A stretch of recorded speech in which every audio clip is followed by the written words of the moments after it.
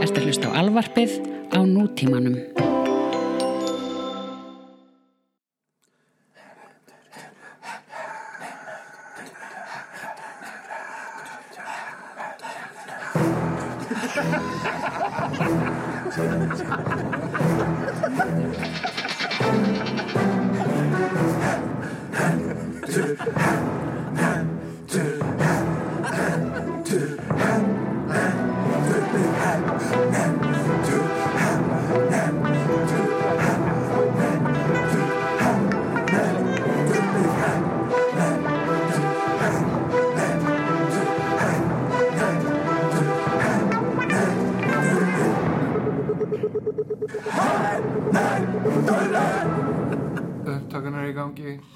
Upptakan er í gangi. Við erum ekki búin að hittast í tæpa 2 vikur. Já, sko, ekki fara að grenja.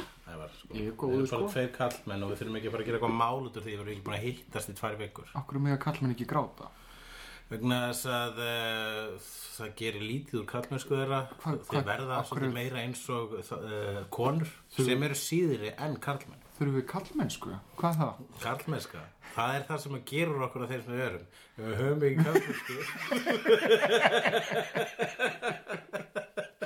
Go on. Ef við höfum ekki karlmennsku, þá getur maður ekki unnið í slag, held ég. Ok. Og skiptum dekk. Ok. Og bora í vegg. Það er líka málið sem að það allavega samkvæmt grílunum. Já. Þá er það að vera karlmaður. Það er að bora í vegg. Þú veist, hvers er karlmenn að gjalda? Það er hvílitt karlhatur í dagurlega textum sem voru samtir fyrir 30 árum. Að þau segja bara, hvað er svona merkilegt við það? Sko, ef hvað er svona merkilegt við það að vera karlmaður, eða það væri, hvað er svona merkilegt við það að vera kvenmaður, þá myndi nú margir gera mál út úr því á Facebook, Já. Það er alltaf þetta væl. Alltaf bara, já, en ef þetta verið karlmenn, þá myndi þetta neitt gera grímálur í því. Mér fannst þetta alltaf skemmtilega þessi lína á henni Betty White. Já, hjá henni með balls og það. Balls and pussy. Þegar Betty White var að tala balls and pussy. Já, eins og henni er von og vísa. Eins og henni er von og vísa. Henni er vant. Nei, það sem ég er að tala um það þegar að það er ákveðið sko sumir kallar á Facebook. Ok. Þeir eru svo svolítið eins og hvað er MRA, Men's Rights Association. Já, ok. Sem fór út að gráta á Mad Max myndinni. Og og það er reglulegt sem að sér á Facebook þegar þeir eru eitthvað svona tuða yfir eitthvað ákveðnu. Ég man ekki eftir neinu dæmi en þú kannast við þessa gerð af væli. Já, en ef þetta verið karlmenn, ef þetta verið konur, þá myndi nú fleiri kommenta við þessa grein. Og ég nægis ekki ennþá. Ég meina, þú veist, það er ógeðslega awesome. Ég skil ekki kalla sem eru að tala gegn svona óréttlæti gagnvart köllum. Við erum búin að vinna heiminn. Við unnum heiminn fyrir svona 3000 árum ef ekki lengur og síðan.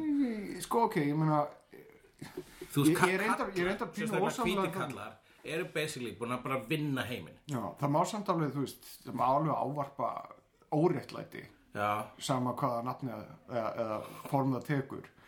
En aftur á móti finnst mér leiðilegt hvernig þeir nota sitt eigið skynjaða óréttlæti til þess að gera lítið úr baráttunni gegn óréttlæti annað. Ef þú myndir heyra eitthvað kalla, eitthvað konu, kalla eitthvað kall. Myndir heyra hann kalla hann bara kallpungur.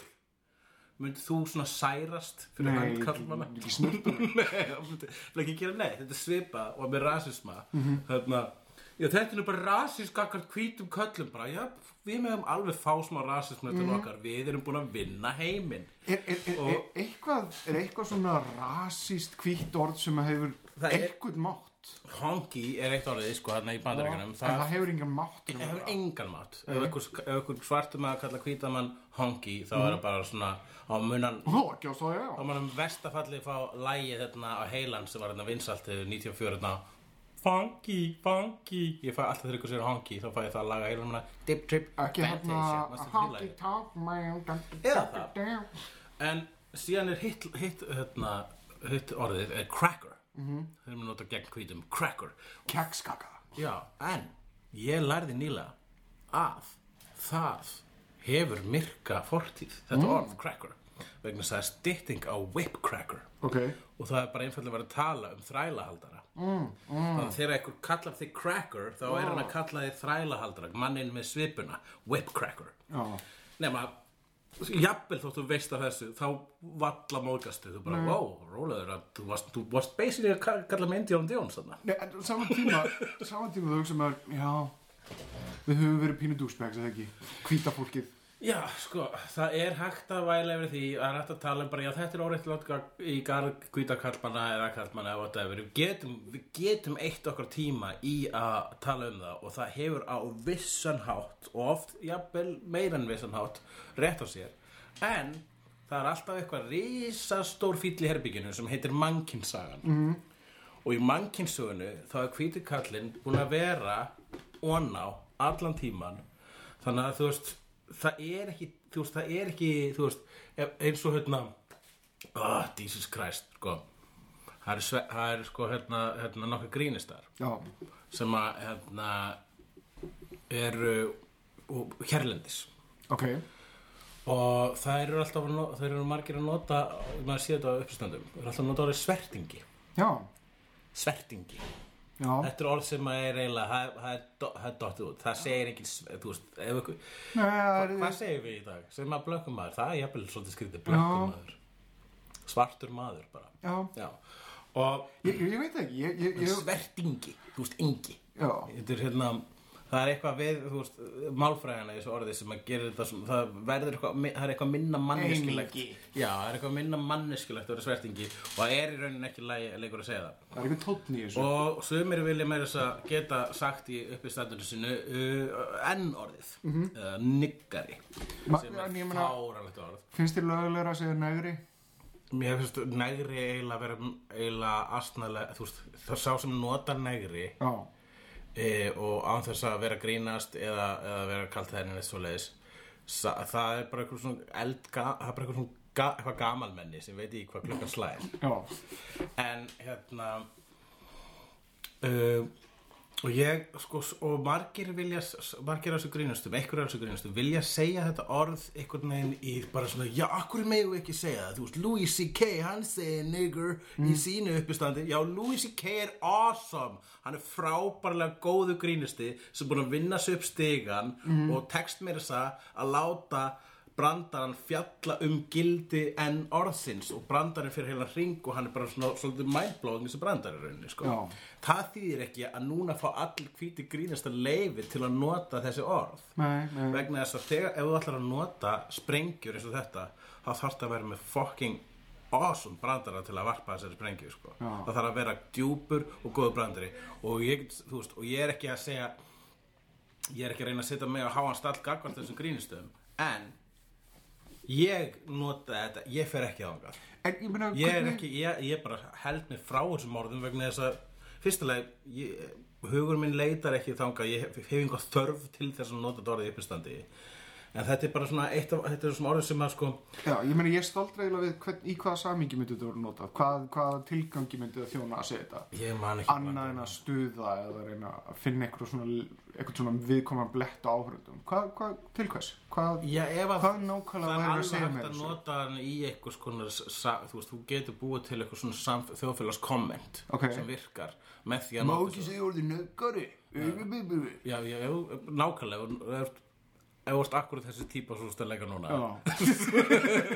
þá ertu líklega ekki að fara að komast upp með það en ég finn sko í hinn og í öðru lagi þá sé ekki af hverju sumir eru að leitast við að reyna að nota segja brandara þannig tiltekna kynþátt hér á Íslandi þú veist, það hefur meira val í axlu þar sem að þessi minnhlutahópar eru meira áberandi þar sem að það er hluti af samfélaginu hérna að nota það sem er svona hlutfallslega 1/10 lituð manneskja á móti 10 hvítum þá kemur það bara ógisla bjána lút þú kemur út eins og hálfviti og drullusokkur ef þú segir það.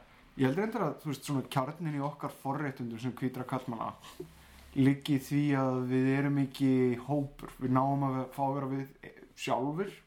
Við erum ekki minni hlutahópur. Nei, við erum ekki hópur í grunnatriðum. Við fáum að vera einstaklingar. Já. Að meðan að, þú veist, já. Þess vegna talaði Fight Club til svona margra hvítra karlmanna. Þess að þar var Tyler Durden og sögumaðurinn fundu vettvang til þess að sameina einmanna miðstétta karlmenn sem að höfðu ekkit identity vegna þess að voru bara nákvæmlega það sem þeir áttu að vera. Já. En ég veit ekki hvert ég ætlaði með þessi ranti þarna áðan. En við erum hefnendur. Hvað heita humans í Star Wars? Ég veit það ekki.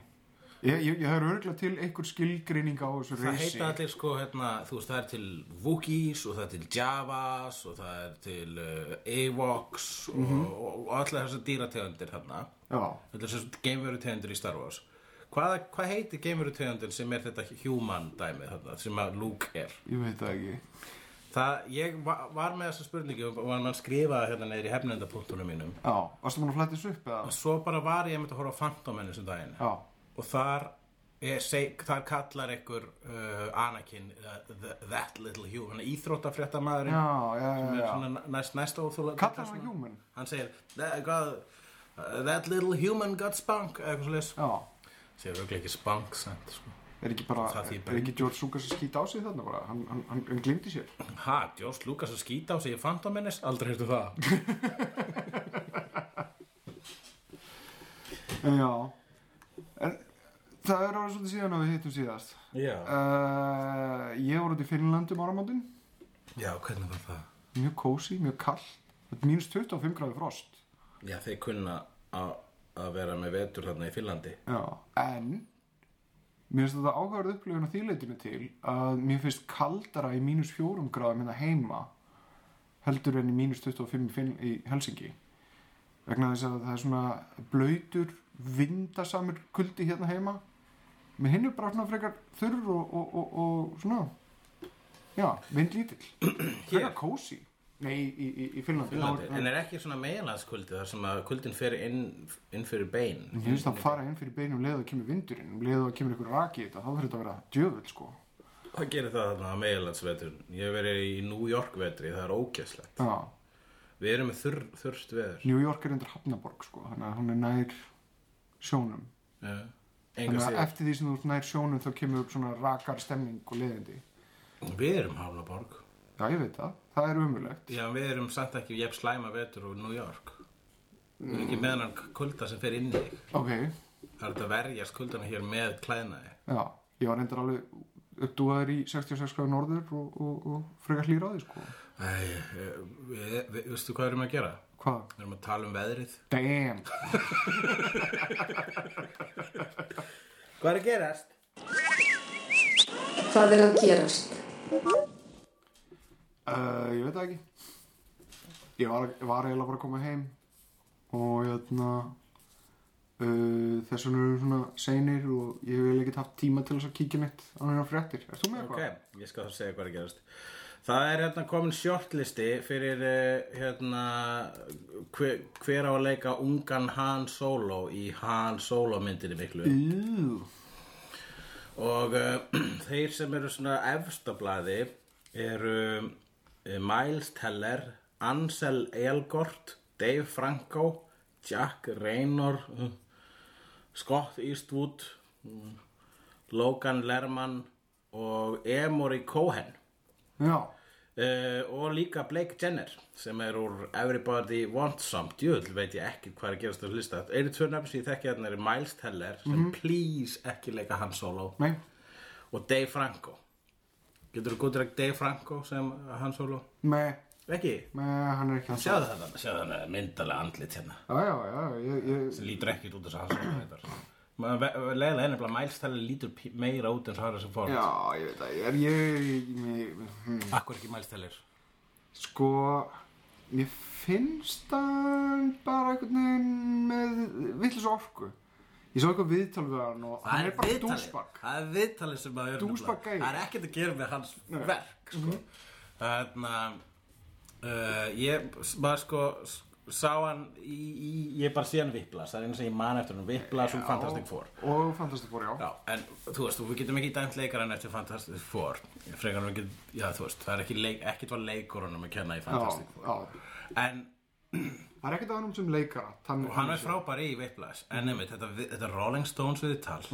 Þetta einn skemmtilegasta lesning. Þetta sko, var það ekki, eða var það Variety? Ég man ekki hvort það var Variety eða Rolling Stones. Það var allavega eitthvað svona langt viðtal. Já, Variety eða Rolling Stones. Ég man ekki hvort heldur. En viðtalið sjálft. Þetta svipað til klassisk viðtal sem annarkvort Variety eða Rolling Stones tóku við líklega Variety tóku við Frank Sinatra fyrir löngu sem var sko bara umdeilt viðtal vegna Frank reyndi sko hann bara fór í stríð við blaðið eftir það vegna þess að hún var lýst í sannleika sagt. Já. Hún var bara lýst eins og hann var og eitthvað svona lýst sem sorglegri veru sem veit ekki hvað hann á með konur á kornarminn en hann þekkir þar ekki einu sinni og hann veit ekki hvort hann vilji þekkja ég held að það lítur út eins og hann vilji bara fara heim að gráta einhvern veginn svoleiðis var það sú grein.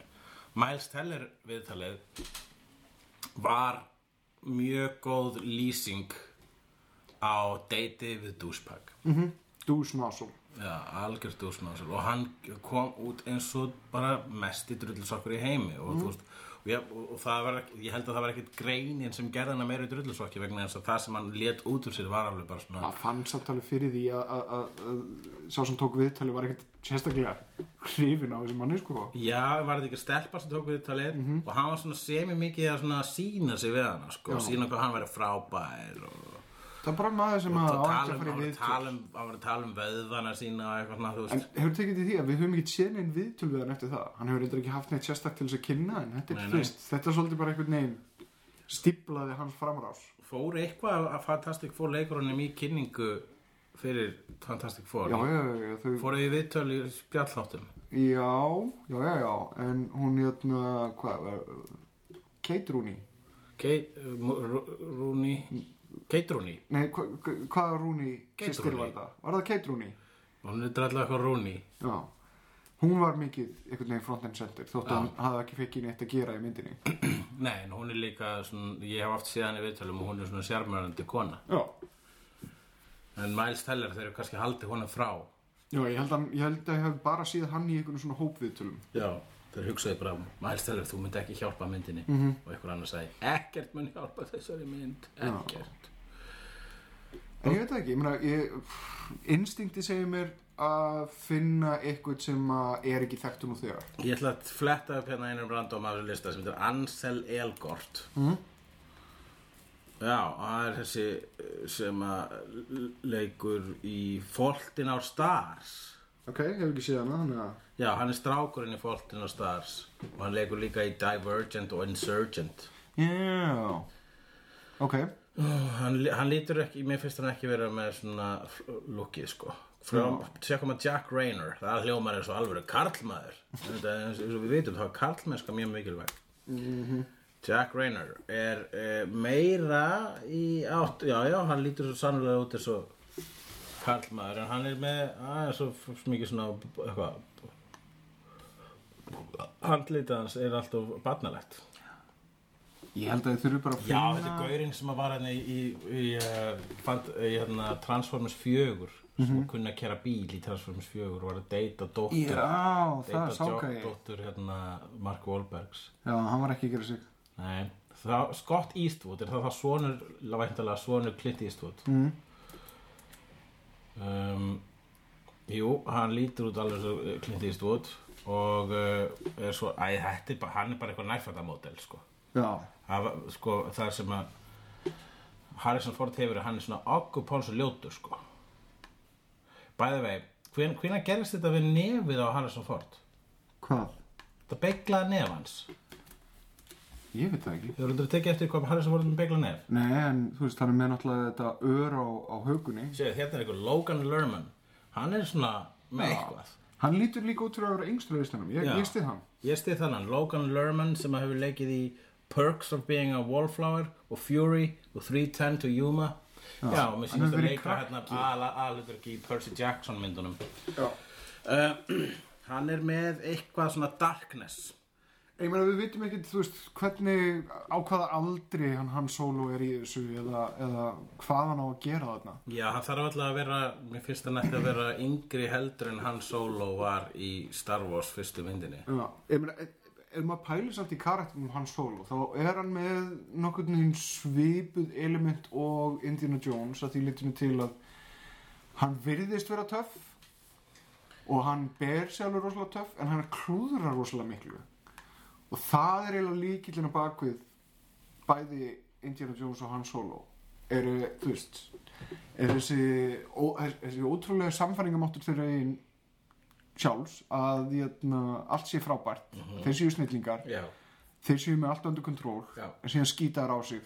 Það þarf að vera, þessi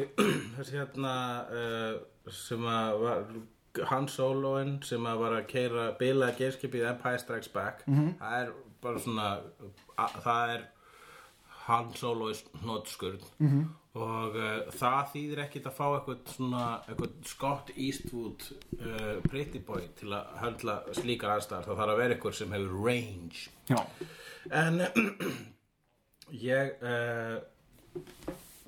ætlaði að segja eitthvað aðan sem að og svo glemdi ég hvað það var eins og þú gerðist fram í. Var eitthvað fleira að gerast? Já, það var eitthvað fleira að gerast, en það var eitthvað hér sem ég ætla að segja. Það kom í hausinn á mér rétt áðan og það var Ég reyndi að mynda til því að það gæti hugsast að ungur Han Solo komi fyrir í Rogue One. Já, tölum Rogue One og eftir. Já, ok. God damn it, ég var með eitthvað skemmtilegan punkt, athyglisverðar upplýsingar og allt. Ok. Þú þurftir að segja eitthvað. Ég meina, það samt ekki þér að kenna, sko. Það ég sem á að muna hlutina betur. Ég veit ekkert, sko. Nei, þú veist ekki hvað gerast í mínum haus. Ekki nokkuð skapað. Því við erum með 2 mismunandi hausa.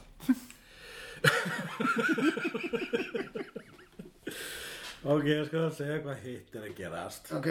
Það það að það verða, það verið að koma hérna fram að, skal ég þér segja, minn kæra herra Ævormann að það muni 67 það eru verið 67 svona personur sem munu vera í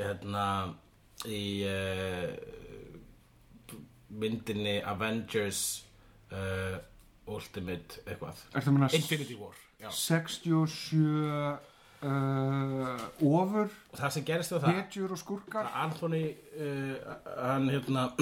Anthony Russo leikstjóri hann óvart kallaði Hayley Atwell karakterinn Peggy Carter kallaði hann óvart Sharon Carter. Já. Og allir var bara wow, veistu ekki hvað þetta tala hún heitir Peggy þú veist ekki neitt hennar heim svo varst að leikstýra þá kom bróðir hans Joe Russo og sagði hey rólegur sko, við skulum nú ekki alveg fara að eipa hérna bróða minn, það ekkert skít og rugglast það eru 67 personur í Avengers Infinity War sem þetta Russo-bræðirnir að leikstýra því Já. Og eftir að Joss Whedon steg til hliðar Já, og það verður Ant-Man og það verður allir þessi gæjar sem við erum að sjá og það verða bæði Daredevil, Jessica Jones, Luke Cage verða báðir Ant-Men kannski það verða allir Avengers það verða hugsalega báðir Ant-Men það verða Guardians of the Galaxy allir í því og þeir náttúrulega verið að byggja svo fullt af auka karakterum þú veist þessi karakter þarna sem Martin Freeman á að leika Coulson kemur aftur Agent Coulson þeir náttúrulega móka inn alls konar sniðuðu stöfi í Agent of S.H.I.E.L.D. þar á meðal tonn af Inhumans já, það verið fullt af einhverjum Inhumans líka já, ég ertu búin að horfa mikið á Agents of S.H.I.E.L.D. ekki síðan, já, ég horfði bara annað season ég var eftir að horfa því nýja já, ég eftir að klára annað season já. Er þetta eitthvað skemmtilegt? Sko, Ég held að ég hef talað þetta áður, ég orðinn svolítið þreyttur á því að, þú veist, allar sögurnar fjallleiknir það sem að liðið að molna innanfrá. Já. Mér finnst það bara svolítið þreytt frásögn. Já, mér finnst það leiðilegt. Mér finnst svik leiðileg. Aftur á móti er ég búin að horfa á fyrsta season af X-Files, þar sem að nýja seasonið á leiðinni núna í lok þessa mánaðar. Já. Og djöfull það ógeðslega skemmtilegt ennþá. Er það? Já. Okay. Það aðalega sko mér fannst mér þess að þegar X-Files kom út þá fannst mér bara svona þriðji þáttur að vera fín sko það Monster of the Week þættinir Monster of the Week þættinir flestir viðunandi Nei, það eru allir frábærir eiginlega okay. En þetta fyrsta season er bara brilljant þar á meðal Brad Dourif þátturinn Já, hvað var aftur Brad Dourif? Þá sem þess að dó pappinn á Scully og síðan var einhver glæpamaður sem að, var talandi við engla og var með einhver visions og eitthvað svona og gætt bett á hvað einhver raðmóningi var Já. Og þá spilaði mitt dauði pappa Scully lykilhlutverk Tooms, já það eru 2 Tooms þættir í þessu fyrsta sísoni Jú, maðurinn sem gætt farið án í klósett og hvað það var ég reyna að muna Well Hvað? Þá veistu hvernig að vera ég áðan Nei, allan þetta fyrsta season er bara ógeðslega skemmtileg Ok, gott Jafnvel geimveru þættirnir en þú veist mér leiddist alltaf þetta stóra conspiracy Já frábær þáttur Ice sem var The Thing endurgerðin Já, það var sveppir Nei, það var eitthvað svona drastlið sem hefðu borað þarna eitthvað kjarna og grafið upp einhverja verur sem sagt réðust á þig og Það var ekki það sem var svona spores Það var svipað samt Já, þetta voru svona eitthvað svona blóðsugur eitthvað það fór inn í líkamæðið og gerði það aggressívan Hvað var skrimsli í íslensku kvikmyndinu Frost? Ég veit það ekki Þú sást þá mynd það ekki Já. Og hvað var skrimsli? Fyrir mitt litla líf þá get ég ekki sagt þér hver sko í lokin þá segir aðalpersonan þetta sé ykkur ílska þið verður að loka þessu lalala Þannig kom ílska bara I don't know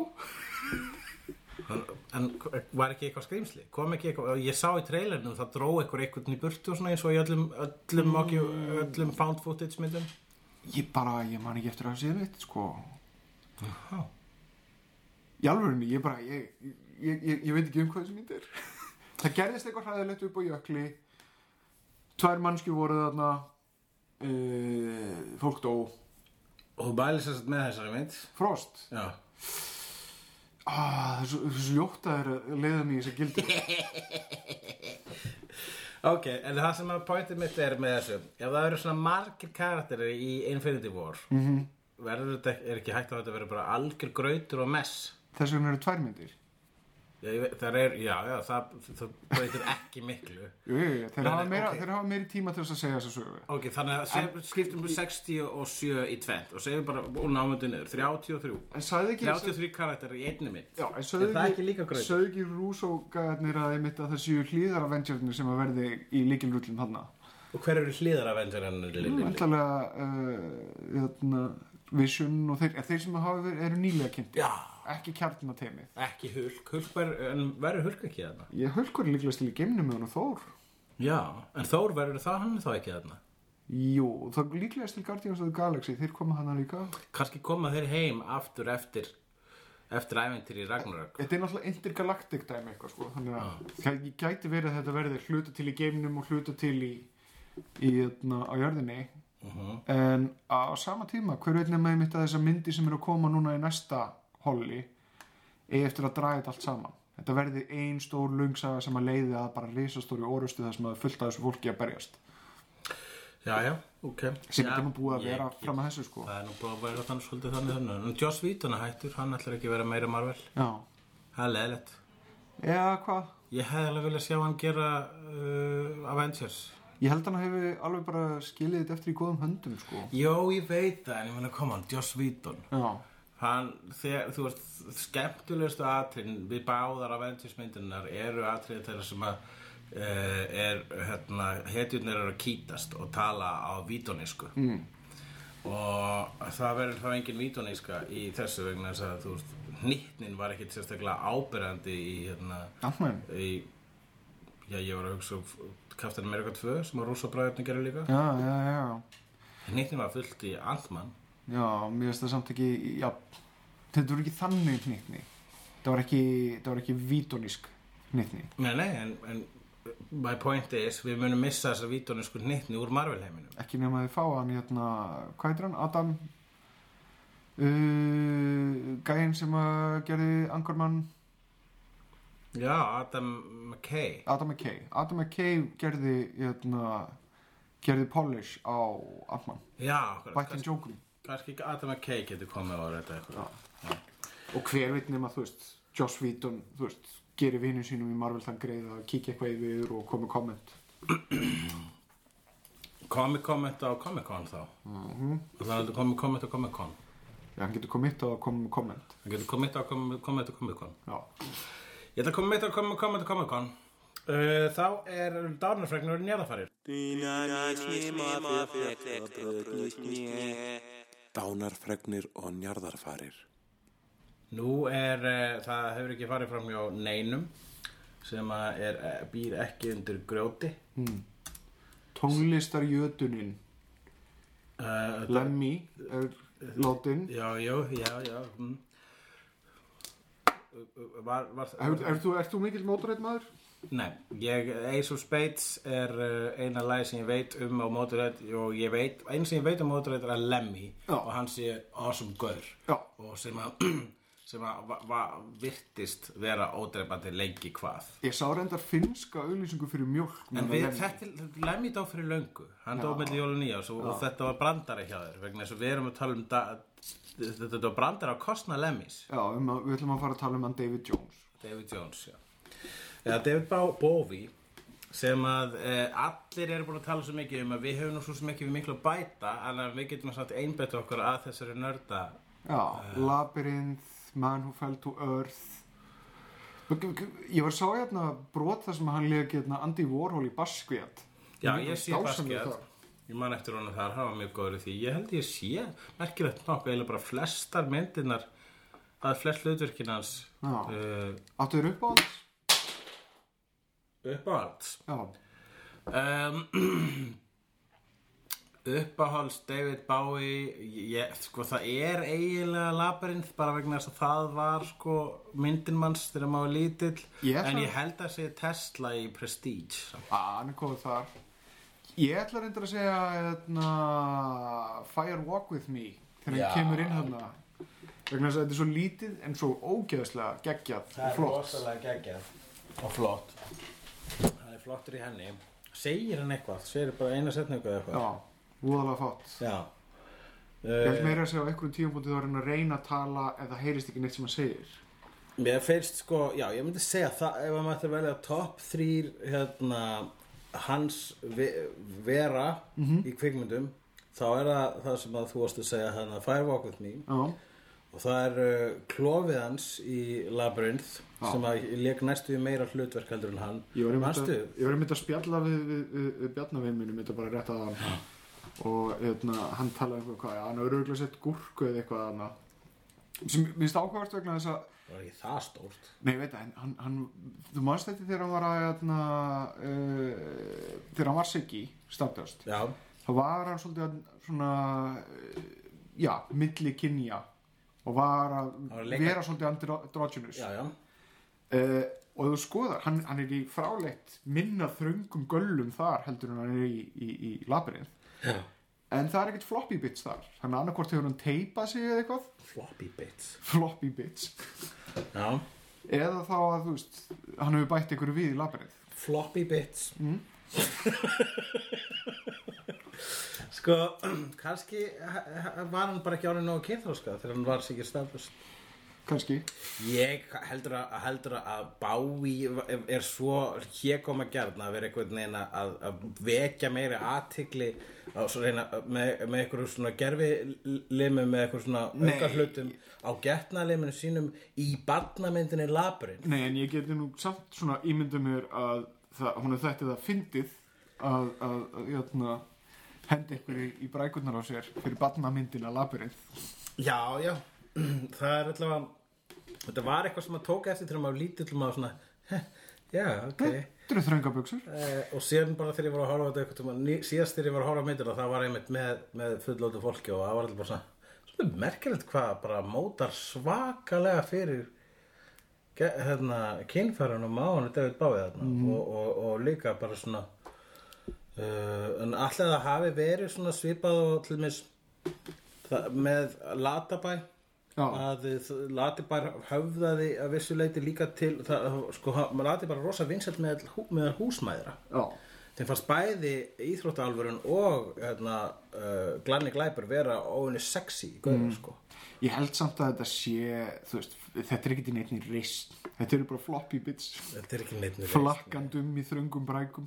Allavega, hann er stórkostlegur því. Við skulum ekki gera lítið úr minningu að einbeita okkur svona mikið að kynfærunum hans, en það er nú ekki hægt að tala Labyrinth án þess að minnast á kynfærunum hans David Bowie. Þau eru mjög framstæð. Og reyndar er hans samt flottasta momentið í þeirri mynd söngaatriði þegar hann er í MC Escher hluta kastala síns. Já.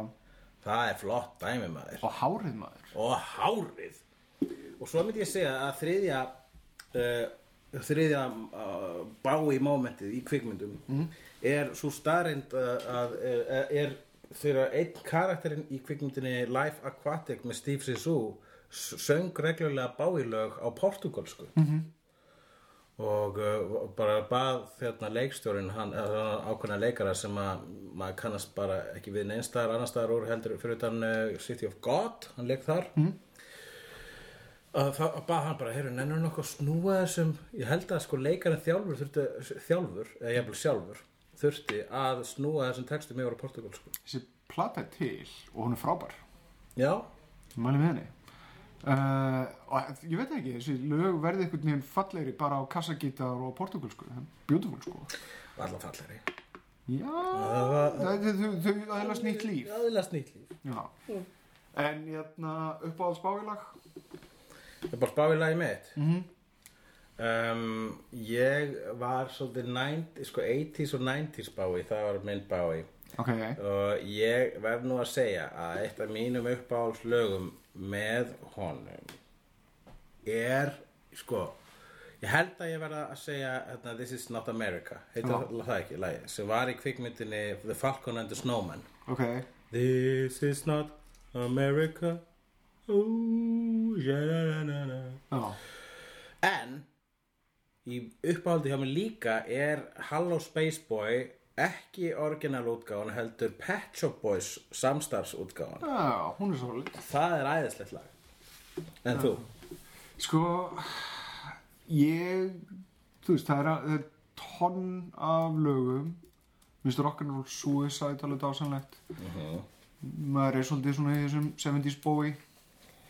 En já, ég veit ekki, ég dett alltaf henni í Assis to Assis sem besta lagi og ég veit að það er svona algengt og mjög elskað almennt en ég bara losna ekki við það. Það er eitthvað svo fucked up, það er eitthvað svo skrítið og myndbandið allt saman tekið með eitthvað svona skrítnum filterum og hann í þessum trúðabúningi. Það er eitthvað fegurð þarna, eitthvað skringileg fegurð. Það er eitt með David Bowie, sko, það er náttúrulega ekkert skrítið að heimur og samskiptamiðlar og allt er búið að bregðast svona rosalega mikið við fráfallið hans. Þetta er nefnilega miklu stærra heldur en þegar Michael Jackson dó og þetta er miklu stærra heldur en þegar Whitney Houston dó með fullri vinningu fyrir þeim báðum en þau bæði áttu það sameiginlegt að bransinn var búin að brjóta þau og skemma þau áður en dóu þannig að maður hugsaði þannig þegar Michael Jackson dó þegar hann dó þá var maður bara svona það er nú kannski bara eins gott vegna þess að þetta hér var ekki heilbrigður og hamingjusami maður á ferð ekki það er eins gott að hann dó en það er hvað ég meina en þegar sko hann David Bowie dó þá var fyrstulega bara hvernig hann dó hann fekk tækifæri til að kveðja heiminn og hann hafði lifað almennilega til fullnustu hann lét ekki bransan ná tökum á sér hann fór ekkert allt of oft í viðtöl hann var ekkert of mikið að auglýsa sig hann einbeitti sig bara 100% að listinni Hann var líka bara decent gæi að skoða til dæmis þessi fanbréf sem hann sendir til aðdáenda sinna og svarar þeim.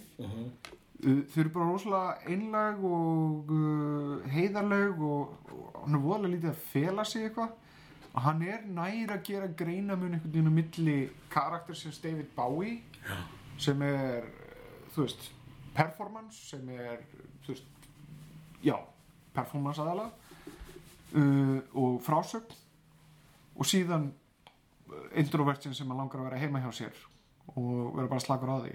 Íman konan hann sagði mitt að hann vildi aldrei fara út, hann vildi bara vera heima hjá sér enda hann búin að fara í öll partí heimsins. Já, akkurat.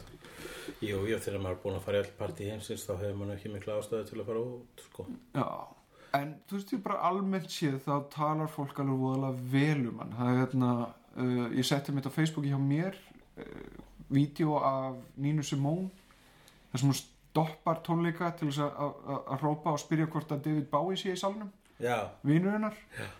Og hún bara leita á hann og síðan segir hún hann rosalega fínn gæi, hann rosalega góð vinur minn. Og ef hann væri þá myndi hann pottet segja mér það. Og síðan sest hún aftur í píanói. Nina Simone að stöða tónleika, það gerist nokkur sinnum, það alltaf skemmtileg moment. Ég horfði í gær á kvikmyndina Velvet Goldmine sem við horfðum saman á ekki fyrir svona 3-4 árum síðan. Skringilegur fyrirlingur sem fylgir fyrirmynd. Skringileg mynd. Vissirðu það að David Bowie hataði hana? Já, ég horfði á hana svona illa til heiðurs David Bowie, ég horfði á hana í gær eftir bara daginn sem hann dó, þegar maður frétti hann dó. Og ég var með smá svona, bauð fólki heimsókn og með smá svona, þetta mikið þetta nú kannski ekki svo mikið til honum til heiðurs vegna þess að hann var á móti þessari mynd. Enga síður þá myndin athyglisverð, allavega setupið athyglisverð sem þú fjallar sko ekki David Bowie eða Ziggy Stardust heldur mýtuna í kringum David Bowie, Ziggy Stardust og Iggy Pop og veðra sem voru þarna hluta af þessum glam rock heimi og bara helst þá þetta glam rock tímabil þannig að þetta rauninni ef þetta hægt að segja þetta fjallum David Bowie þá fjallar þetta bara eina sneið af David Bowie og það margt gott í þessari mynd en hún fer aðeins overboard í intensity og jafnvel tilgerð. Það hann Todd Haynes sem leikstýrir þessari mynd sem að leikstýrir 2 gerðum myndum. Hann gerir annarkvort tilraunagerðar myndir tónlistafólk eða myndir konur í krísu.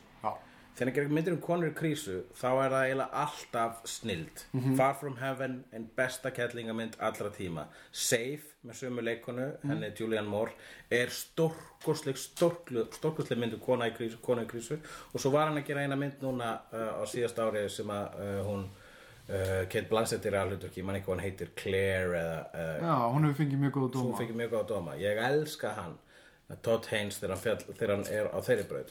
Þegar hann fjallar þegar hann tekur hitt viðfangsefni sitt fyrir sem tilraunakendar myndir tónlistafólk þá getur að fara á hvern veginn sem ég hef aldrei þorað að sjá myndina, Bob Dylan myndina það sem einhverjur 8 manns leika Bob Dylan eða eitthvað 6 manns I'm Not Here. Hefur þú séð hana?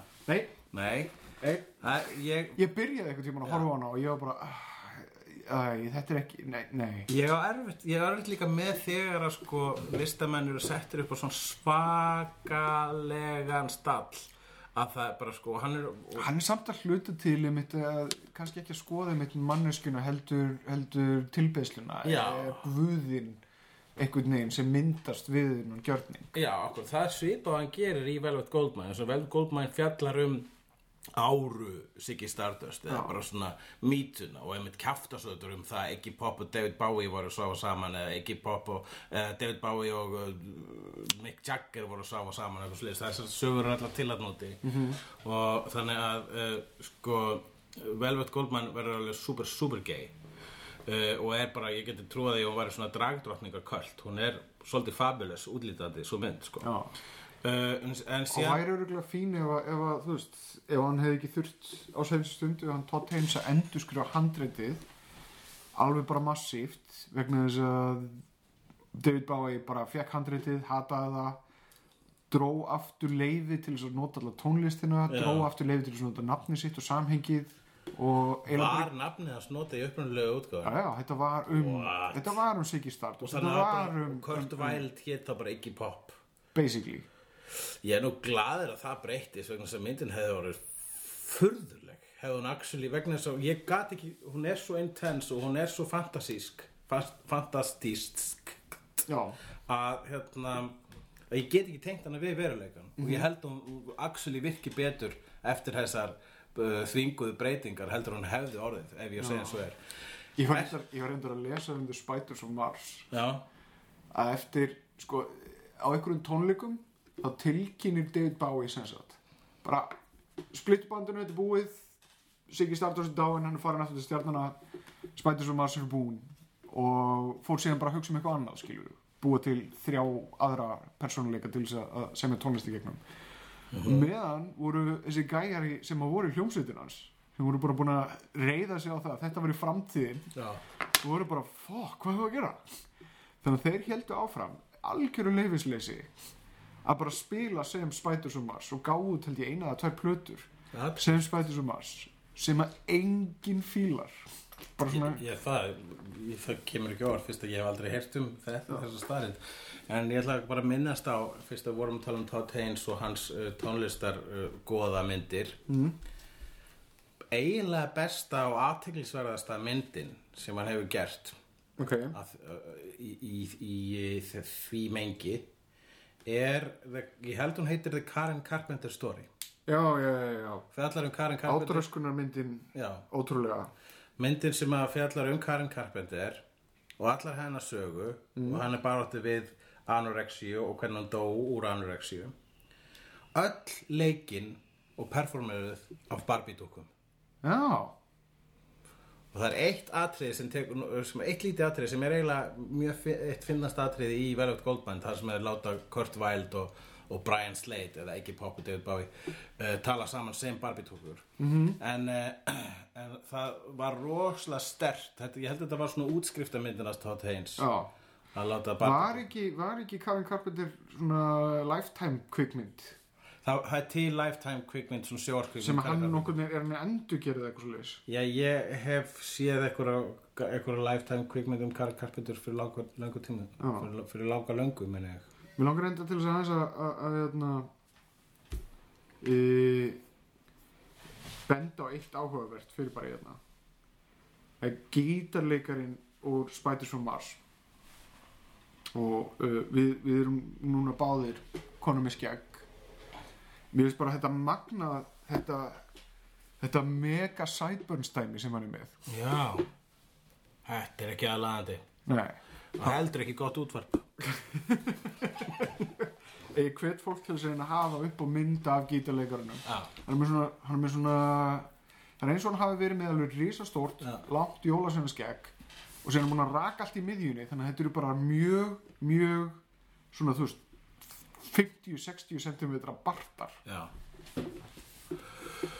en já allavega David Bowie toppnáðingi og ekki ástæðalust fyrir okkur hefnendur að minnast á hann vegna þess að hann var alveg með stór hluti af hans ferli hægt að segja að hafi verið tilheyrt nördaheimum vegna þess að hann hefur bæði leikið geimveru í The Man Who Fell to Earth sem verður bæði við sýnd í Svörtum sunnudögum núna næsta sunnudag og hann leikið vampiru í Hunger sem eiginlega mest art í myndinast Tony Scott ef ekki eina art í myndinast Tony Scott og svo hefur hann leikið fucking Tesla og í Twin Peaks og Goblin King þú veist, þetta er fucking nerd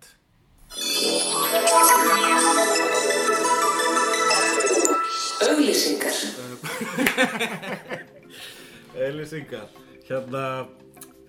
það eins og ég sagði næsta sunnudag verða svarti sunnudagar með sérstaka minningarsýningu til heiðurs þeim fallna meistara David Bowie sem er sunnudaginn 17.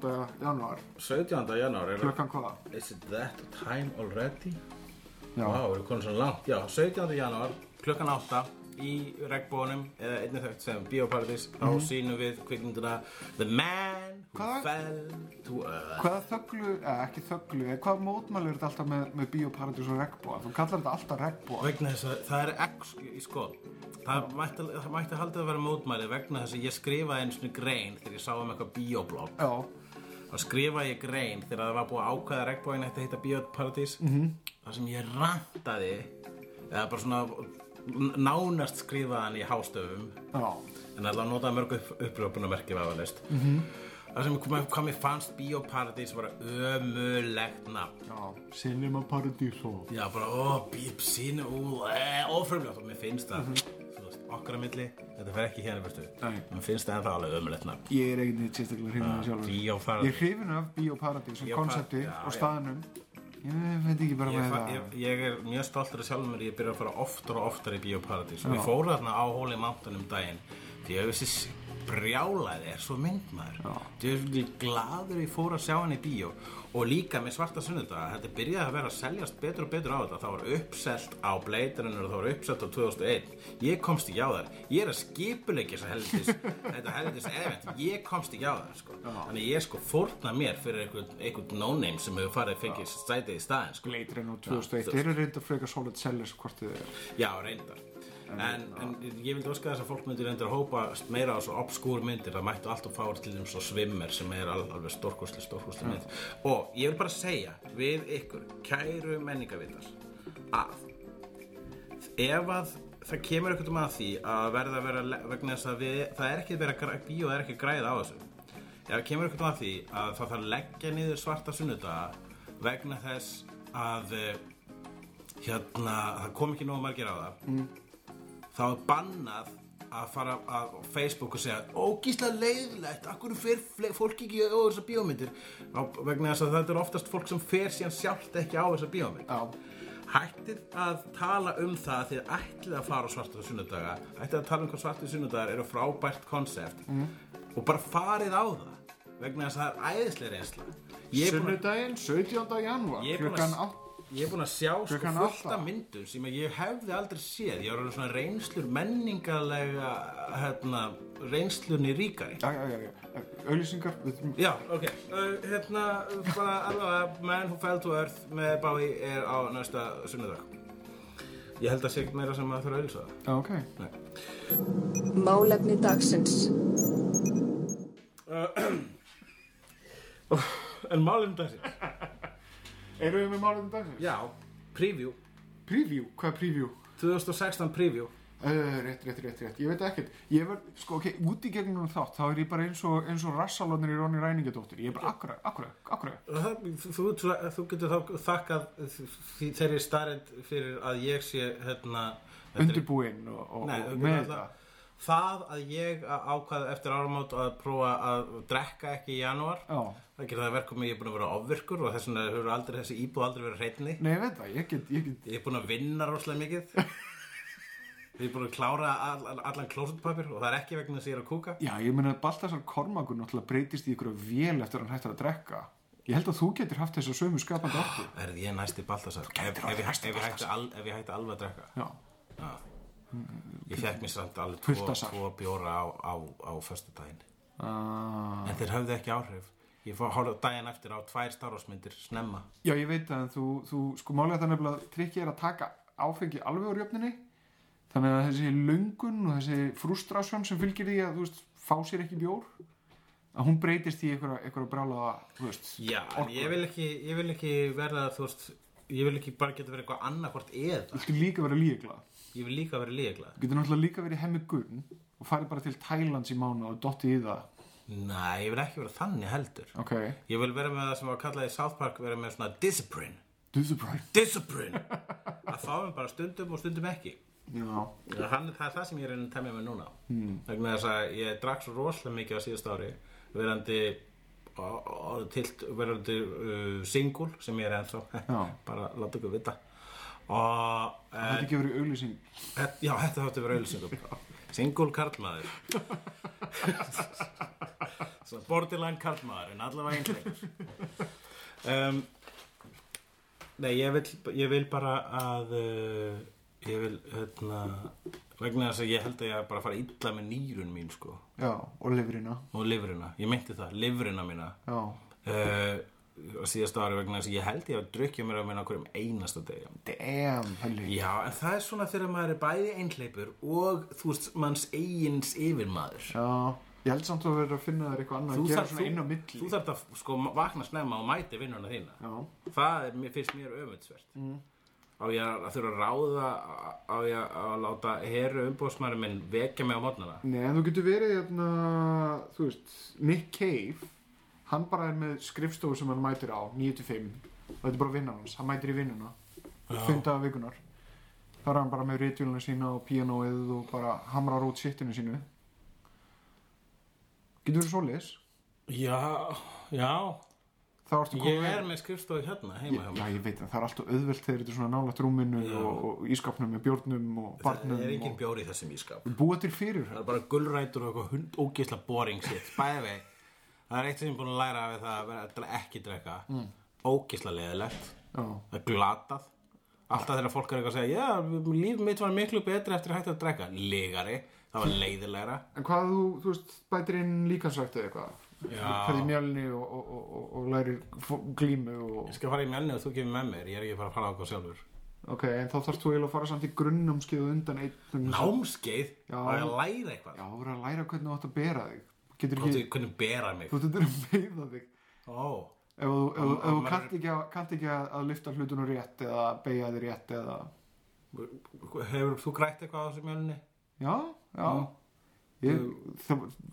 Sko, ég er reyndar búin að skrópa í alveg ár, sko. Já, en þetta ár sem ég var í Mjölni, það var bara ógeðslega gott. Ég náttúrulega, þú veist, fyrir aldrei neina líkansrækt nema ég neyðist í þess. En þarna bara gerði ég að vana og það var ógeðslega gott. Mér heilbrigt og góð stemming. Ég veit það ekki, sko. En líka með Mjölni að þá var einhver að segja þér hvað það að gera. Já. Ef ég mæti til dæmis í einhverja world class eða eitthvað þar að hlaupa eins og hamstur.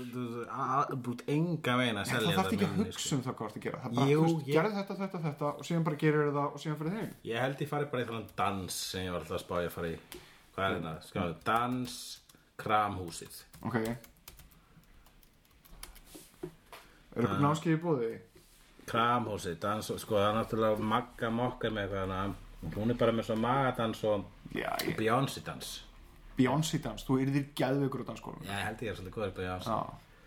Þannig dansinn það er sem sé Kizomba Paradans er að hefjast. Það var einhverju jarðabúi sem var að mæla með einhverju dans hérna.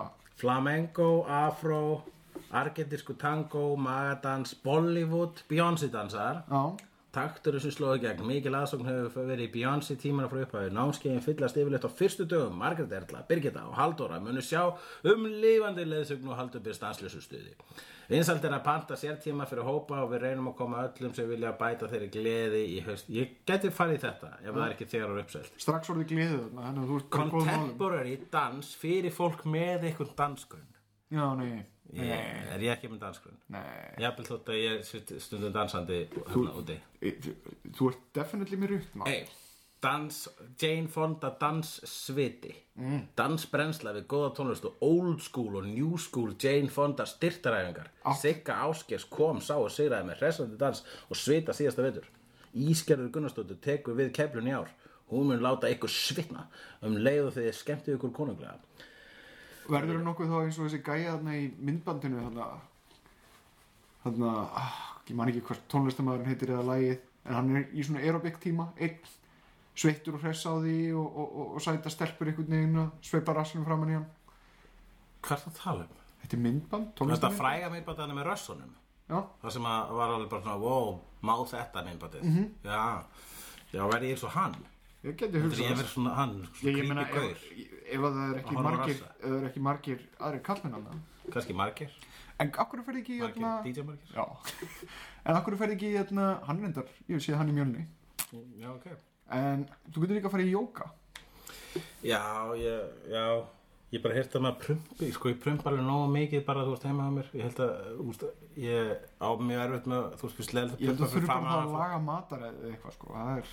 Og bjórin líka látið við prumpa. Þannig að þú prumpa minna þú drekkur ekki bjór. Já, ég reynda bara að prumpa minna núna síðustu. Breakdance. Hérna breakdance, krakkar öllum aldrei geta lært krakkar, þetta fyrir krakka? Breakdance bæði fyrir stráka og stelpur. Þetta veist fyrir krakka. 10-12 ára og 13 plus að 50. Ég ekki að fara, þú veist, að vera breakdance með 13 ára krakka. Ég held að Beyoncé séð það sem fyrir mig, sko. Já. Vinsælt að panta sértíma fyrir hópa og við reynum að koma öllum sem vilja bæta þessari gleði og haust í vetrardagskránni. Kannski ættu við sem hópur að fara, ég og þú, til að þú veist, prófa þetta. Ég reyndir að fara að byrja eftir í Mjölni. Já. Komdu með? Þetta sem hún sagðir með það að fólk að segja manni hvað maður að gera og maður að fara að námskeið hvernig maður að bera sig, það eitthvað. Já, það bara 1 mánuður sem þú læri það. 1 mánuður ekki bara 1 tími. Já, þú kemst í svona nægilega gott form til þess að geta mætt í tímana og þú lærir hvernig þú átt að lyfta lóðunum og bla bla bla. Ég ætla að fara í flamenco. Svo ég geti klappað svo hrætt þessu flamenco. Ok, ég er kannski að skemma upptökuna. En þetta var ekki málum dagsins.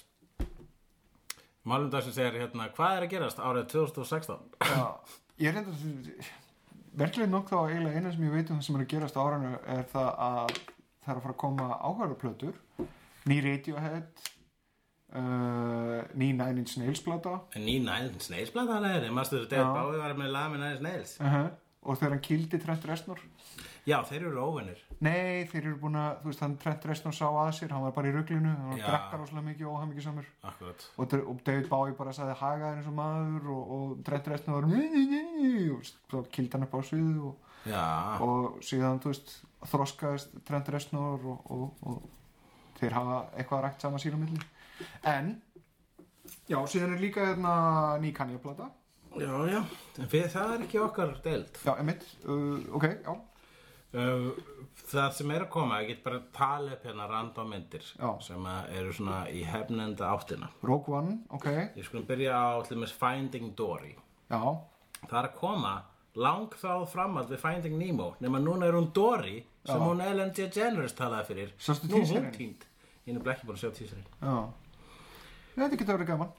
Ég held að það sem mér líður illa með saman við Finding Dory það að Andrew Stanton sem að gerði Finding Dory og gerði líka hann John Carter hann Wall-E og John Carter gerði síðan John Carter leið rosalítið því vegna þess að hún floppaði feitt og kostaði rosalega mikið pening og núna hann bara að fara í eitthvað safe og mér finnst það já, en ég meina þetta er bara svipað þegar Terry Gilliam hann, þú veist þegar það ringdi á settið og eyðilagðist öll Lost in La Mancha þar að segja Don Quixote myndir hans og þá fór hann og gerði þessa svona safe mynd með Heath Ledger og Matt Damon hérna Brothers Grimm sem er bara svona venjulegasta mynd sem Terry Gilliam hefur gert hann gerði þessum dæmigjara Hollywoodmynd svo hann fengi pening og gæti fara aftur að gera skrýtna hluti en hann skammaðist hérna ekkert fyrir það en Andrew Stanton aftur á móti sko ok, það sem að fylgdi John Carter það að hluta markasherferðina bak við hana var það að Andrew Stanton hélt TED fyrirlestur sköpunargáfu og var svona front and center að tala skilur við snillingarnir hjá Pixar gerum svona hlutina svona og svona hvernig minn skilningur á því hvernig á að gera sögu og lalalala og hann, eins og ég segja, hann hélt hennan TED fyrirlestur sem er góður, mjög skemmtilegur ég held hann hafi bara sko skammast sín heldur þú það hafi eitthvað brotna innra með honum og jafnvel á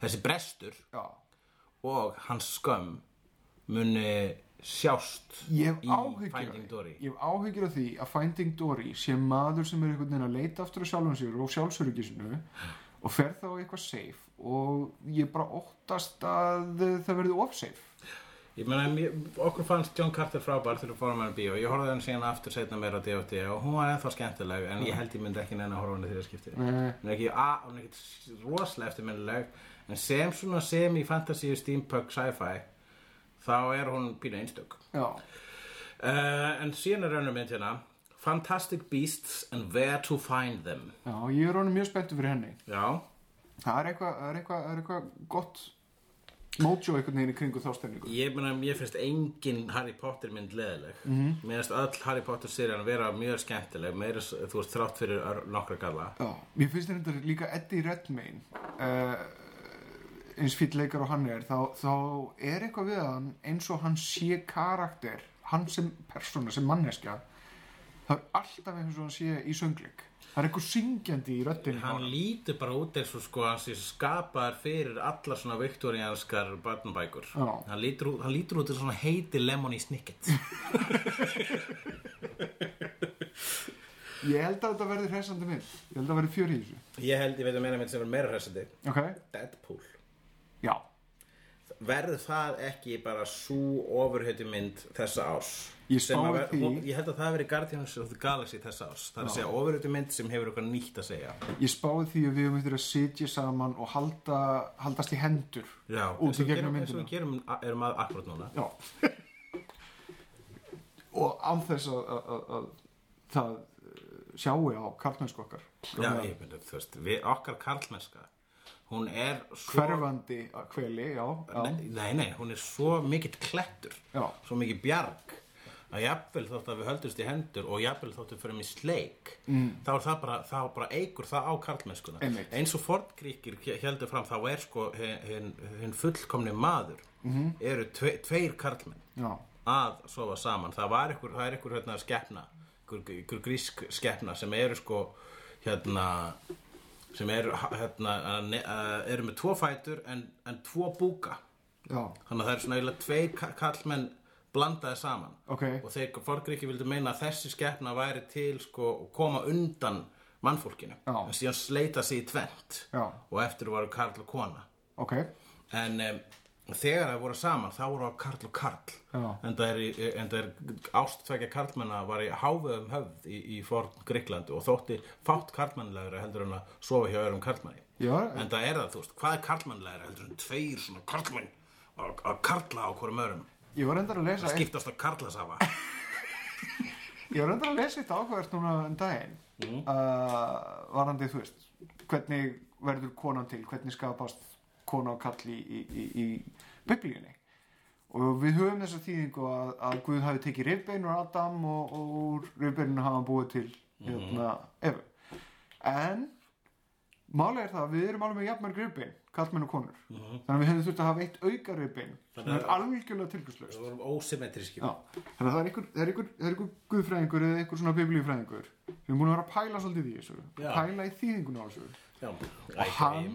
Og hann er með þá kenningu að það sé ekki verið að meina rifbein, að það sé vitlausþýðing, heldur tippabeinið.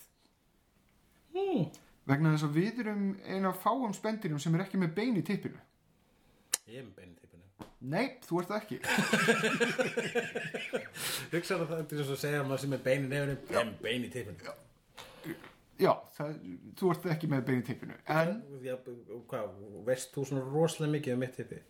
Ég meina, ég býr rétt hjá tippasafninu, og þú líka reyndar. Við búum svona cirka jafnlangt frá tippasafninu. Hvað hefur það með eitthvað að gera? Ég vildi bara bæta þig við sem upplýsingum. Já, það gerir þig ekkert kunnuður um mitt tippi. Nei, það er satt. En ég er nokkuð viss það að þú sért ekki með bein í því. Þú ert enn mennskur, svo best sem ég veit. Já, akkurat. Jú, ég skal alveg viðurkenna það, ég er ekki með bein í tippinu. Já, ok. Hvað vorum við að tala um? Evu. Sköpun Evu. Já, samkvæmt Biblíunni. Já, sköpun Evu. Já. Allavega hana. Deadpool, ég held að það var trash. Já, og Hail Caesar heitir myndin sem að Coen bræður senda. Já, ég er mjög spenntur fyrir henni. Þetta er líka gamalt handrit. Ég held að þetta sé alveg 10-15 ára gamalt handrit sem ég er að nota. Loksins konur einhvern veginn með að sem að þeir skrifuðu fyrir löngu. Já, ég meina ég sé trailerinn að það lítur út fyrir að vera solid ræma og það er nú og bara í versta falli þá verður hún eina af þessum lélegu Coen-bræður myndum sem eru samt góðar með allar aðrar myndir. Já, það er þeir eru búin að vera svolítið þungir á undanförnu. Já, svona dökkar myndir. Ég er ekki ennþá búin að sjá hana Llewellyn Davids eða hvað sem myndin hét. Inside Llewellyn Davis, ég sá hana. Mér finnst hún ekki ég tengdi ekki við hana. Nei. Það er mjög flottur kafli í þessu en á sama tíma þá heildarmyndin var ég ekki alveg að tengja nógu vel við. En þannig eru þeir konir aftur í svona comic-gýrin eins og í Racing Arizona. Já, þetta virðist vera svolítið bara jafnvel á bráða verið aftur á slóðum. Já. Assassin's Creed tengir eitthvað við það? Nei. Það er alltaf myndbrigði á tölvuleikum og hér eru góða leikarar. Ég er ánægður með Fassbender í þessu. Fassbender og Marion Cotillard og Jeremy Irons í sínu comebacki. Brendan Gleeson. En ég held að ég verið mjög spenntari fyrir Ghostbusters. Já, það verður hressandi. Það verður mjög hressandi. Já. Við erum búin að tala... Já, saman tíma þú hugsa ég þarf ekkert Ghostbusters jafnótið sem konum. Ég skil ekki af hverju það endurgerð. Ég skil ekki af hverju það sé ekki bara gerist ennþá í sama heimi og núna eru bara konur komnar í hlutverkið. Já. Þú veist, það er bara konur búin að taka við gömlu köllunum. Mér er staðlega vera, það er alveg jafn sterkt, ekki sterkara. Ég meni, eins og ég segi, ég þarf ekkert þetta í mitt líf. Þetta skiptir mikið það með ekki máli. Eftir ég sá ljósmyndirnar af stelpunum í Ghostbusters búningunum, þá finnst mér þess að ég þurfi þetta í mitt líf. Ég held þetta verið skemmtilegt. Já, ég held það. Doctor Strange. Mjög spenntur. Já, það verður allavega með skrítnari Marvel myndir sem hafa komið. Þetta er búið að vera feitast í bónurinn hjá Kevin Feige frá því ég byrjuði. Hann langaði svo mikið til þess að gera þessa. Þú þarft að... Kevin Feige er sem sagt maðurinn sem stýrir Marvel kvikmyndaheiminum. Stjórnar formaðurinn hann að baka við allt saman. Þú getur ekki ég er ekki til þess að beið alveg þangað til í Phase 3 til að gera Doctor Strange vegna það er ekki dæmigerðasta ofurhetjan og ekki einu sinni þekktasta ofurhetjan en þó þekkt meðal nörda en vissulega skrítnasta og verður líklega með sjónrænt skrítnasta veistla held ég vona það, ég vona að þeir byggi jafnvel noti teikningar Steve Ditko sem fyrirmynd svo er að koma enn ein myndin bókmenntahetjuna Robert Langdon úr Dan Brown bókunum það heitir þessi mynd Inferno mér fannst bara þessi Dan Brown, Robert Langdon 1 og Robert Langdon 2 myndir, það er bara fínar ég hef ekkert út af það að setja þetta er bara vennulegt spennudót með svona smá svona þetta er svolítið svona Indiana Jones ef að Indiana Jones myndi hoppa aðeins minna svolítið humdrum bara svona humdrum, það er orðið yfir það sem ég er að leita svo er Suicide Squad já, ég er svona farin að verða bjartsýnni á það að það verði áhugavert að horfa hana en ég veit ekki ég er ekki að það kveikja já, Pete Holmes kom með góðan punkt í ykkur podcasti að þú veist Jokerinn í þessu Jared Leto Jokerinn lítur út og svo hann sé sko svona Jokerinn ef að Jokerinn væri Joker fan og væri bara nei nennir tattu verið á mig svona þú veist ha en svona þú veist í Joker letrinu þú veist svona og nennir að gera hérna þú veist svona eins og hann sé svona cos Joker já þetta er svona cosplay Joker en það er samt ekki þetta kvarta vegna þess að þið allavega fóru allt aðra átt heldur en Heath Ledger og það eitt er hróskilu vegna þess að ef þeir bara reyna að elta Heath Ledger þá mun það ekki takast þess vegna mun sniður að fara í allt aðra átt og hver veit þetta, ég meina, þessi mynd getur sökkað eða rokkað sko. Ég er svolítið on board samt með Harley Quinn já mér finnst það alltaf vera meira heillandi ég er hættur að slött í Harley Quinn og ég hef líka talað af eitthvað stelpur sem cosplay eitthvað tímann sem Harley Quinn og þá sem slött í Harley Quinn og ég hugsaði ég ákvaði að segja ekki neitt og hugsaði bara svo já ok, ég meina þú veist sumir fíla bara Harley Quinn í netasokkaböksum með tíkaspenna og sumir fíla meira Harley Quinn en svo voru orginali eitt reyndar með þetta allt saman manneskjörnir sem að standa bak við þetta leikstjórinn, leikararnir og allt þetta ég fæ statt og stöðu þessu tilfinningu vegna þess að þau segja trekk í trekk, þetta verður sturlað, þetta verður klikkað enginn af þeim sé aðdáðandur comics yfir höfuð því enginn af þeim hafi gaman af þessum heimi en þau skynji að þarna séu peningar eða fræða frami eða eitthvað Bryan Singer vissi ekki neitt um X-Men þegar hann gerði X-Men fyrstu já, en hann var samt með góða handriðsöfund Simon Kinberg og eitthvað svona ok, þú ætti við að handriðsöfundar og Suicide Squad hafa aldrei lesið Suicide Squad þeir hafa örugglega lesið það en ég veit það ekki eins og ég segi, það er eitthvað óþægilegt það er eitthvað sem að trufla þig þannig en síðan fyrir utan það, þeir eru með Patrick Stewart í X-Men Patrick Stewart sem er náttúrulega bara hjarta sem slær en ég veit eitt sem láta hjarta þitt slá það er kvikmyndin The Nice Guys besti trailer síðasta árs, hands down. Já. Geðveikur trailer. Shane Black, guð hvað ég elska þann mann. Hann leikstýrði síðast Iron Man 3 eða ekki? Jú. Og þar á undan leikstýrði hann Kiss Kiss Bang Bang. Já, og hann að skrifa þessa mynd með sama handritshöfunda félaga og hann gerði Iron Man 3. Já, ok.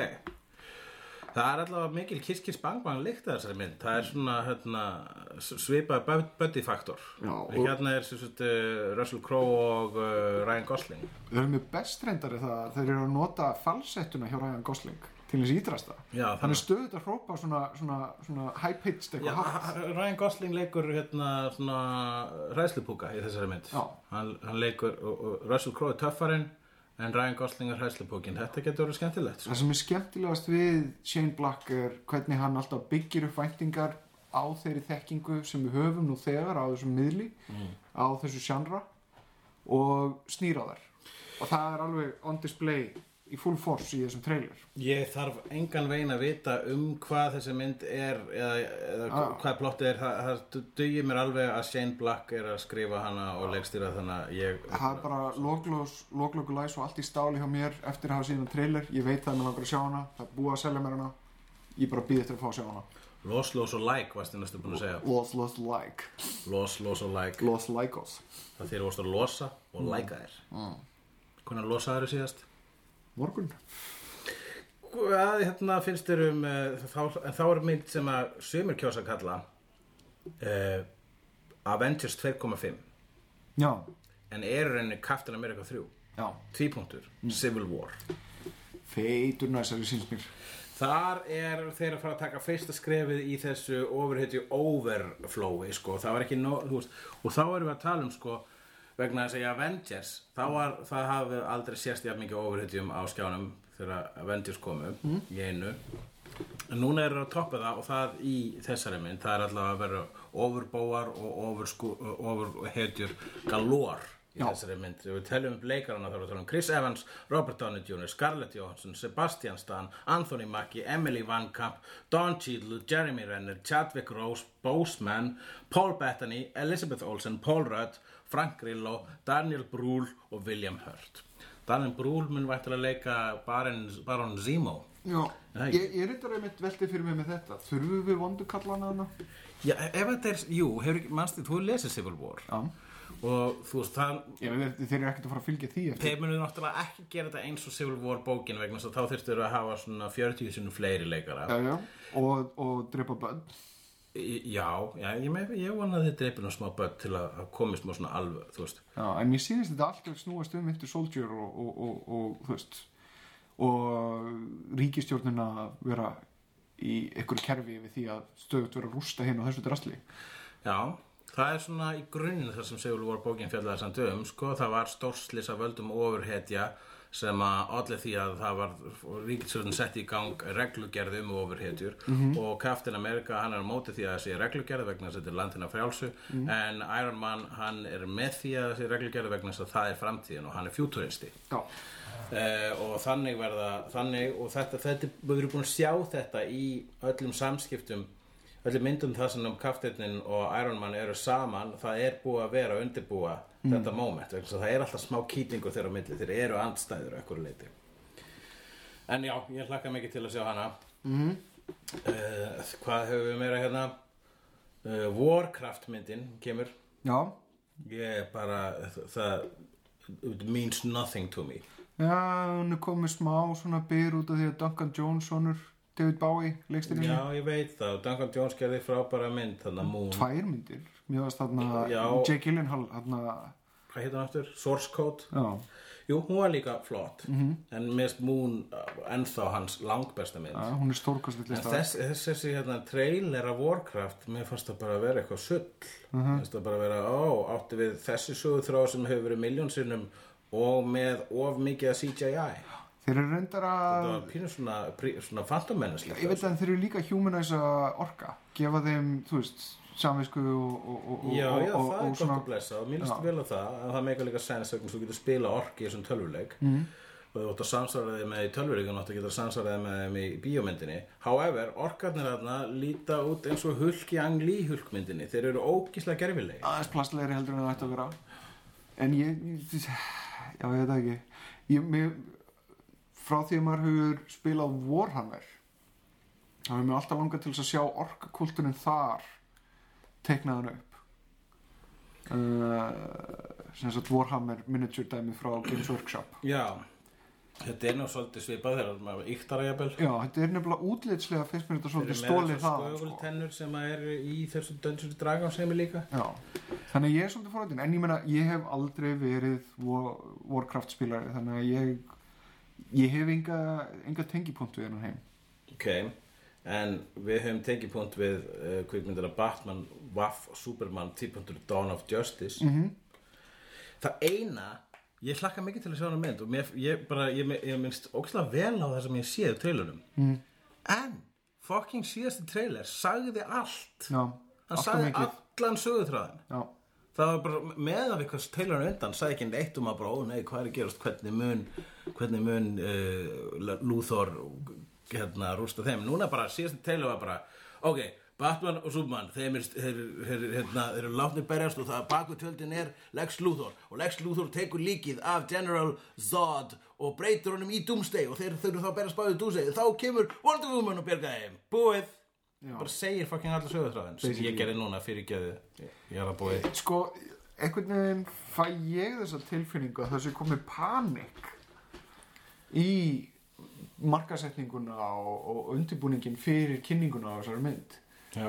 Þannig að ég er mjög forvitin að vita hvað gerist næst sko Star Wars The Force Awakens sú mynd hafði svona svipaða áru og Batman vs. Superman til að byrja með.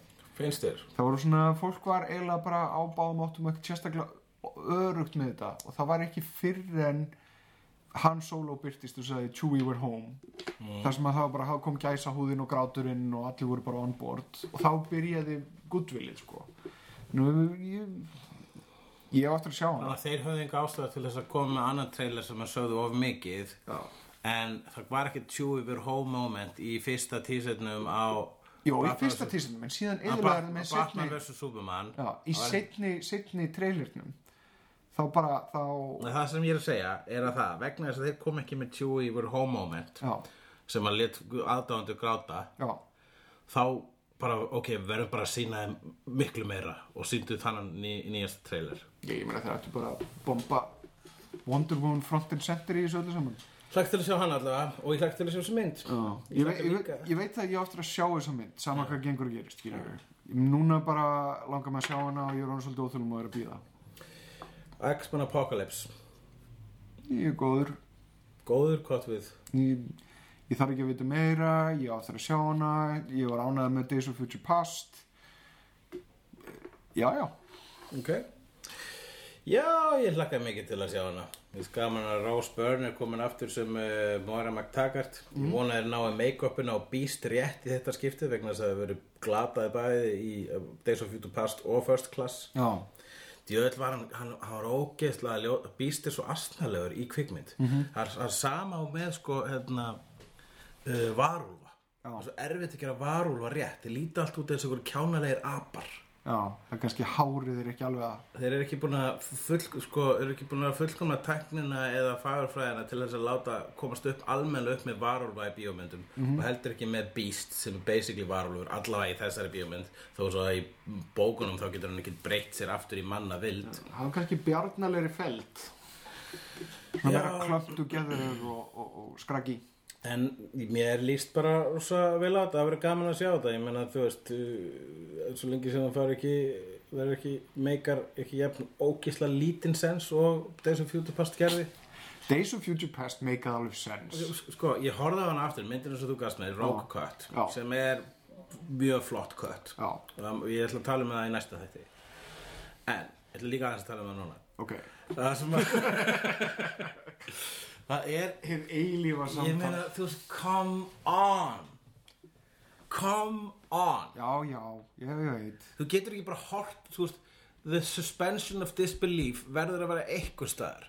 Þú getur ekki bara að látið allt vera hægt bara vegna þess að það er cool.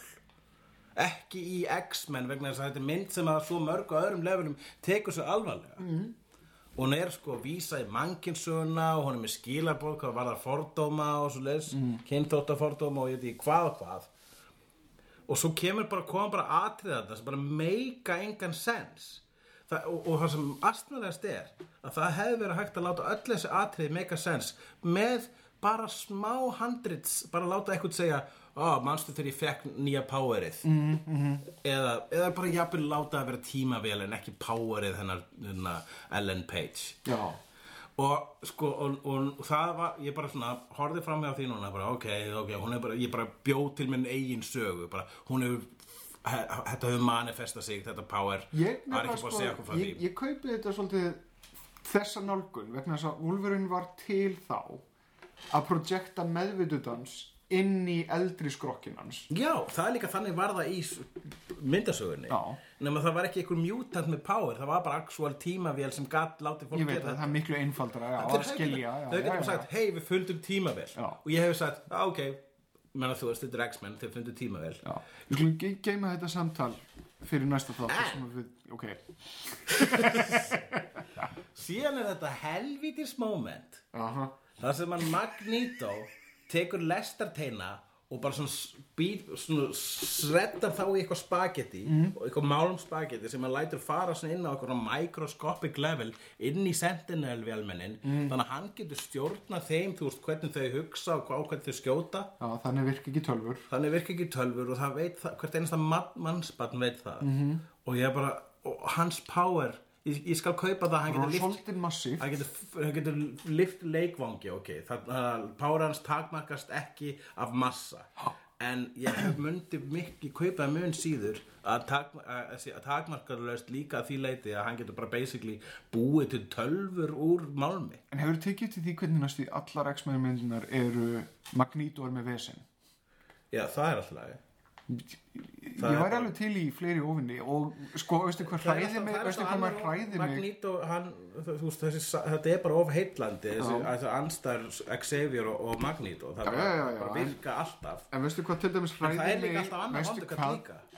hræði mig við hlut af lýsingunni við Apocalypse það að Apocalypse getur gefið mutants power getur aukið power þeirra og hann aftur að auka power Magneto hvernig er þetta að auka power af Magneto hann er fucking óstöðvandi samkvæmt Days of Future Past væntanlega getur þá farið að stjórna öðrum elementum heldur málmi boring þolið það nefnilega ekki ef þetta verður Heroes dilemma þar sem er bara svona og núna er þessi með öll powerinn sem var líka gert við Deadpool karakterinn í henni hræðilegu X-Men Origins 2.0 Wolverine sem að allir láta eins og sé ekki til hann er með öll powerinn þannig að hann ætla bara að berja þig það er hvernig allir láta eins og svo mynd sé ekki til það er bara, þetta gerist ekki það er eins og með Star Wars prequelin finnst ekki fyndið að þau eru bara þarna þá ég er samt sko það eru allir láta eins og þau hafi ekki gerst en þau gerðust sko ég var að hlusta á podcast sem að heitir Story in Star Wars eða Star Wars and Story frá Storywonk sem að, einmitt, það sem að vera að fjalla allar 7 myndirnar og það er enginn að afsaka prequelin en á sama tíma þá er verið að draga fram ákveðnar svona pælingar sem í gangi þarna sem eru helviti góðar ég nefnilega var að horfa á all prequelin núna bara helgina vegna þess að ég er að fara að tala með þau í podcastinu hans Ragga, Trilogik það eru nefnilega jafn margir góðir hlutir þarna og eru slæmir já og svo sko ég eiginlega get ekki talað með hér nei ég veit það en mér samt kjarnapælingin hann sem er í gangi að Jedi-arnir séu raunverulega hið illa afl þrátt fyrir að Emperor Palpatine séu í gangi vegna þess að þú veist Anakin á að koma þarna til þess að koma jafnvægi á máttin og til þess að koma jafnvægi á máttin þá þarf að eyða the Jedis sem eru douchebags já, menn að Jedis eru bara svona kaþólsk kirkja og þú veist og á mjög svona afturhaldssum stað þarna í upphafi við trilogíunar en ég get ekki talað um það hér ég var búin að lofa aðri podcasti ok hvað er næst á listanum? Independence Day já, sold í alvöru selt eins og motherfucker. Í alvöru? Já, ég mjög spenntur. En þú veist, það sú mynd sem að þurfti ekki framhald vegna þess að það eru basically búin að koma endurgerðir og semi, þú veist, svona andleg framhald af þeirri mynd bara í massa vís. Mér slétt sama, ef að Roland Emmerich langar að búi til bíómynd þá fer ég á hana. Já, ok, það þetta rétt. Og hann sem sagt að gera þessa og Jeff Goldblum í aðalhlutverki.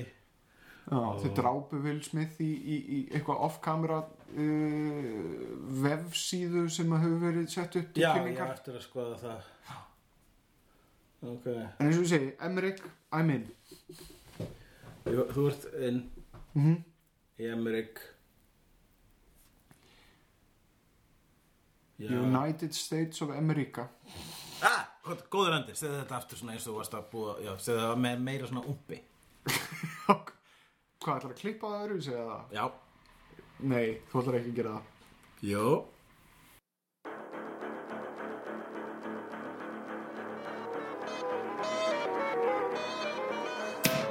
You remind me of the babe. Babe with the power. Power of voodoo. You do.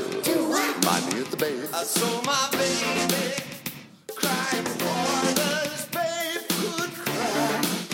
What could I do? My baby's love had gone and left my baby blue. Nobody knew what kind of magic spell to use. Oh, what we don't tell. Thunder or lightning. And baby said, dance, magic dance. Dance, magic dance. Dance, magic dance. Put that baby spell on me.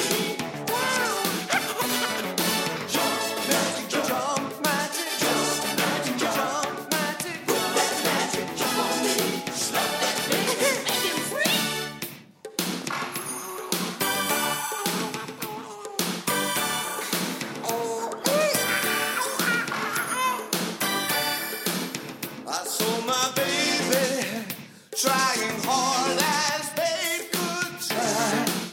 What could I do?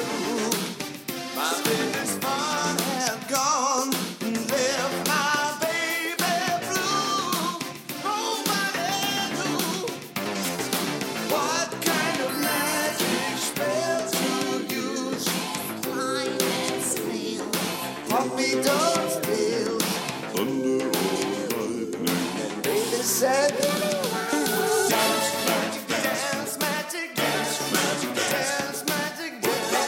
spell on me. Jump, magic, jump, magic, jump, magic, jump, magic, jump, that magic jump on me. Slap that baby, make it free. Dance, magic, dance, magic, dance, magic, dance, magic, dance, magic, dance, magic, dance, magic, dance, magic, jump, magic, jump, magic, jump, magic, jump, magic. Put that baby spell on me.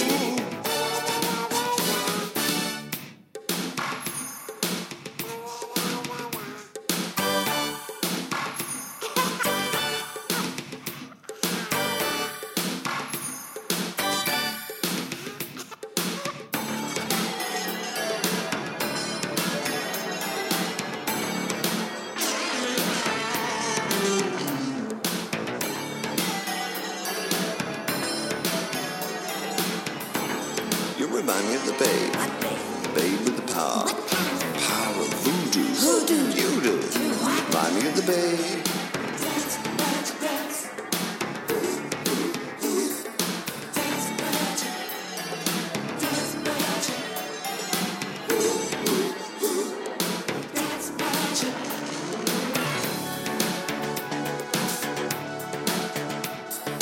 What kind of magic spell to use? Slime and snails or puppy dog tails, thunder or lightning.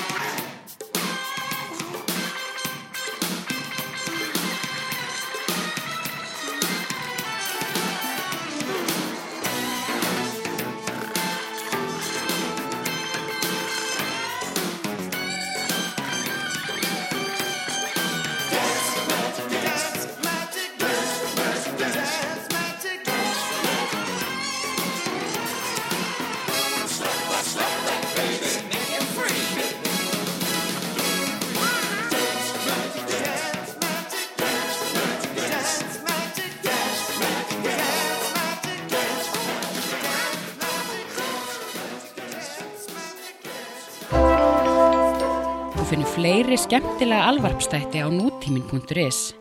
Takk fyrir að hlusta.